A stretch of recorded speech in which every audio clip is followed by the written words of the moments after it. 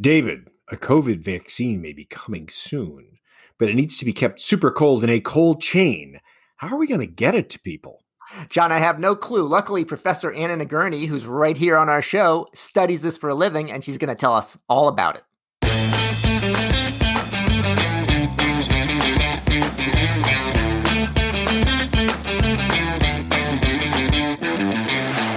Welcome to Care Talk, your ice-cold home for incisive debate about healthcare business and quality. I'm David Williams, president of Health Business Group. And I'm John Driscoll, the CEO of CareCentrix. Hey, John, we have a guest on the show today, since I know you know everything about supply chain and cold chain, but I thought just in case we'd have somebody on. Who do we have here, John? Well, Anna Nagurney is one of the experts on one of the hardest problems we have in a world where everybody's thinking about invention of the vaccines and the strategy there. There aren't enough people thinking about how to distribute it. It's actually pretty complicated. And Anna's going to help us there. As Napoleon once said, armchair generals talk about strategy, real generals talk about logistics.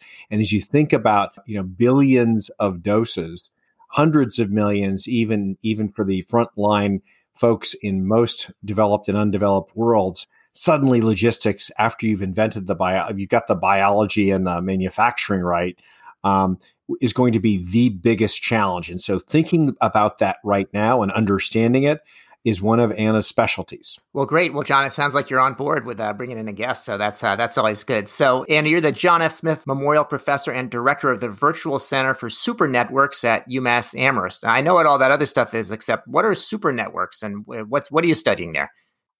Thank you, David. Super networks are networks of networks. So how the internet would interact with financial networks, supply chains, how transportation networks interact with logistical networks, and so on. So we don't just do a particular network system, but we're interested in the interaction among different kinds of network systems. So supply chains are a perfect example. And you've got some great new publications about just the topic we are interested in. And we'll want to talk today about COVID-19 vaccines.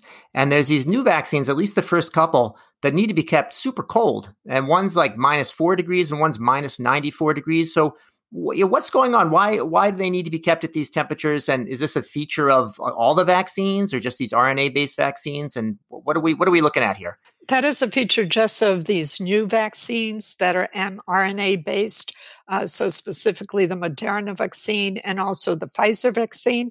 The Moderna vaccine needs to be kept at -4 Fahrenheit, whereas the Pfizer is really a deep freeze kind of vaccine, needs to be kept at -94 degrees.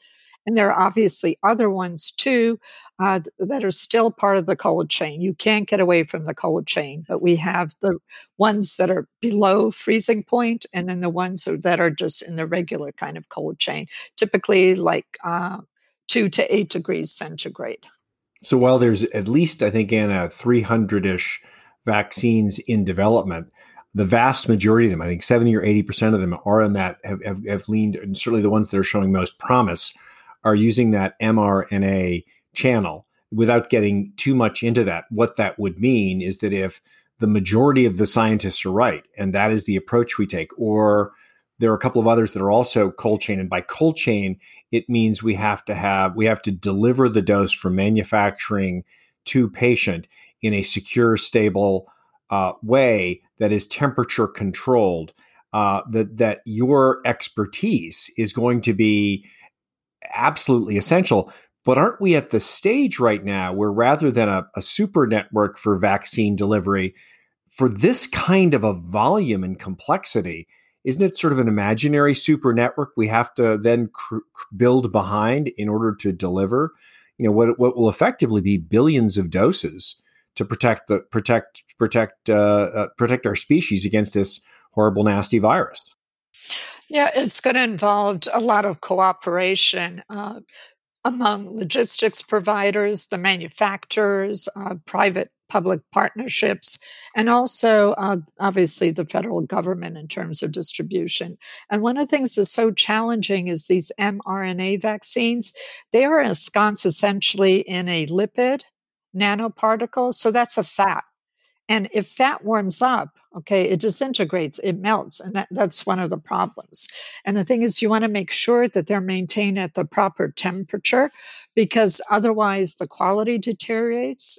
And also, what might happen in these deep freeze vaccines is that you might even get bacterial contamination, and that would be very, very troublesome. And that's something people aren't even talking about. And we do a lot of research on quality. And the thing is, we can't be wasting these vaccines. They're so valuable that if the quality deteriorates, people won't get inoculated. We won't be able to protect our population. And then we'll have to continue inoculating them because they didn't get the right vaccine. It wasn't high quality. So, we're talking about safety here. We're talking about security. We're talking also about effectiveness. This is a global challenge. There's never been such a big logistical challenge in such a short time frame, too. That's something else that people aren't talking much about. We really need to deliver them in a timely manner. And because once you open up some of these vaccines, they're going to perish fairly quickly. And you can't have that happen. So just the logistics of scheduling patients is going to be a major, major hurdle. Do we have the infrastructure today to, just thinking about the U.S., to actually, if David comes out of his basement and his family have created a new mRNA vaccine that is encased in that lipid. John, you're not supposed to tell people about that, but go on. And we could manufacture it at scale. Let's say do a couple 100 million doses. Tomorrow, do we have the infrastructure to deliver it securely to the American people? I think that's something that's still undetermined. Obviously, it's going to take a longer horizon. You can't do it all instantaneously. Also, you need the human resources that are able to actually inject this vaccine. And we see a portfolio of vaccines probably coming out, and we're not sure right now, even which one is going to win out. So there's so many uncertainties, but the infrastructure needs to be worked on. That's something that's imperative. And typically there aren't many places that will be able to handle these, very cold kinds of temperatures. And once you open up even the shippers that Pfizer is providing, you still are going to have to maintain them with dry ice. You have to be very, very careful. You can't keep them open long. Also, the packaging is another issue. It looks as though like Moderna's might have 10 doses within a certain vial. So, there are, not just the big supply chain issues, but also kind of the more disaggregated micro supply issues as well. So basically, you're going to have to get a group of 10 buddies together to go and get the vaccine and make sure none of us have COVID so we don't get COVID on the way there. But I got a stupid question. John usually asks the stupid questions, but my stupid question is, if the thing is so darn cold, I'm going to freeze my arm off when I get injected. Is that going to happen? No, because they actually will be thawing it out, but they can't thaw it out for a long period of time. Okay, and it has to be used typically within about 6 hours. So I have a feeling they're going to be running, these inoculation injection sites 24/7. That's really the way to do it. And does that mean really, Anna, that what's likely to happen is that all of these will be based around hospitals that would have at least theoretically the physical and human infrastructure to actually serve and actually control it? Because you could actually see if COVID's running hot, a surge of people either wanting to get it or not wanting to get it. You need security sort of at both ends, both at distribution, sort of storage, and then delivery. Exactly. Yeah, hospitals will be major centers as injection sites. I can see maybe some military installations as well, which people aren't talking about. But when it comes to pharmacies, probably the major chains will be able to handle it. What I'm really concerned about is rural areas. Okay, if you get bigger shipments, they'll have to probably break up the shipments. Who's going to be delivering them to points of demand? Luckily, some of the vaccine manufacturers are starting actually facilities in the US. That's going to be really, really critical. The last mile deliveries in terms of trucks, for example. But, other vaccines, for example, AstraZeneca's will probably be manufactured in India. So about 50%, we think that of the vaccines will be maybe transportable via trucks, via land, but probably about 50%, it's going to involve global air shipments. And that's something else which is a major issue. The air cargo capacity has been reduced. So it's almost like every link in these distribution networks has been affected because of the pandemic. And on top of that, you have these extreme challenges because of the cold chain and the packaging. So Anna, you sound a little frustrated. Tell us a little bit about what we should be worried about or what we should be demanding of policymakers right now, because we certainly all of us should be able to push for the infrastructure we want to see. If vaccines are going to save us, we absolutely need to figure out how to distribute them. What are the biggest challenges you see? Well, right now we are supposed to have some more centralized control, but that's not really clear. Obviously, Health and Human Services is working with the Department of Defense, also working with McKesson, their pharmaceutical wholesaler. Now we're thinking CVS might also be involved, but you need more centralized control, more transparency, but at the same time, obviously, we don't want to reveal too much because it's a security issue as well. If you find out exactly where, the vaccines are going to be manufactured, who exactly is going to be transporting them and when, well, you can think of all sorts of scenarios, right? Obviously, in terms of security. And and that security isn't just physical security. There's also already been some activity around foreign actors. Russia and Iran called out most recently in the intelligence community at potentially figuring out how to target and disrupt exactly what you're trying to solve for. I mean, I would imagine, how would they do that? What do we need to harden and protect against? We need to protect the manufacturing facilities, the storage facilities. I would also say some of the suppliers, even of the glass vials, the injections, even the stoppers, everything is really important. And also, obviously, the special packaging for the vials, they'll be needed in the cold chain. And, like Pfizer's vaccine. But they're also working on, so you need more like centralized controls so you can track. John gets right into spooky world right away, but how about the fact that, I think last I saw most of the refrigerators need electricity, which we don't always have in California. And then I think if you're talking about kind of, central coordination and planning, and I know you've written also about, what John, what did I do now? Massachusetts looking down on California yet again. You're just upset that you've got a big winner. Yeah, that's it. I got to protect the fridges in my basement, John. Now that I know I'm making all the vaccine, but I know I got to put it in the fridge or the freezer. I got to talk to my wife about if we can clear some stuff out. But there's issues with power, and then I think you've also, Anna, studied what's going on with the personal protective equipment, which I thought back in March that was an issue, and it still seems to be an issue. So are we just fooling ourselves to be able to to take this approach? Is it masks forever? We will see. It will take a while. I'm confident in our scientific expertise. I really believe in the medical doctors. I believe that we will scale up our manufacturing capabilities, do more in-house production, minimize the outsourcing of essential medical supplies, and that includes PPEs.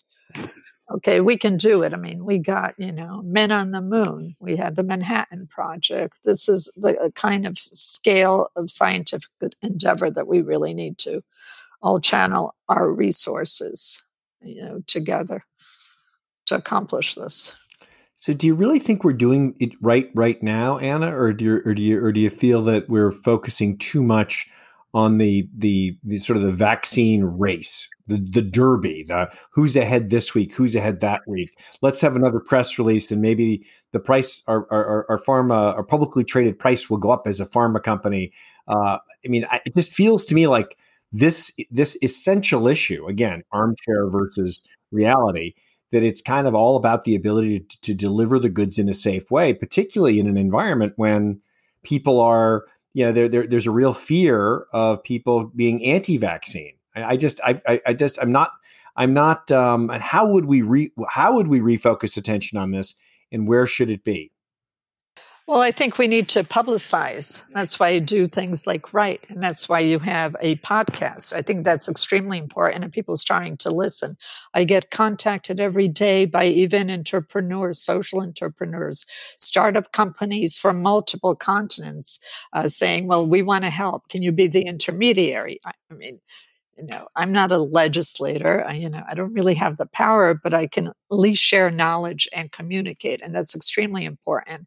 And now it seems that some of the vaccines that are winning the race in terms of manufacturing, like the mRNA-based ones, are actually the ones that you can manufacture more quickly, but they're much more complicated when it comes to the distribution. Whereas, for example, Johnson and Johnson's actually, and also AstraZeneca's, it takes longer to produce, but it's easier to distribute. And also, we haven't even been talking about the fact that the mRNA vaccines and some of the others will require double the dosage too.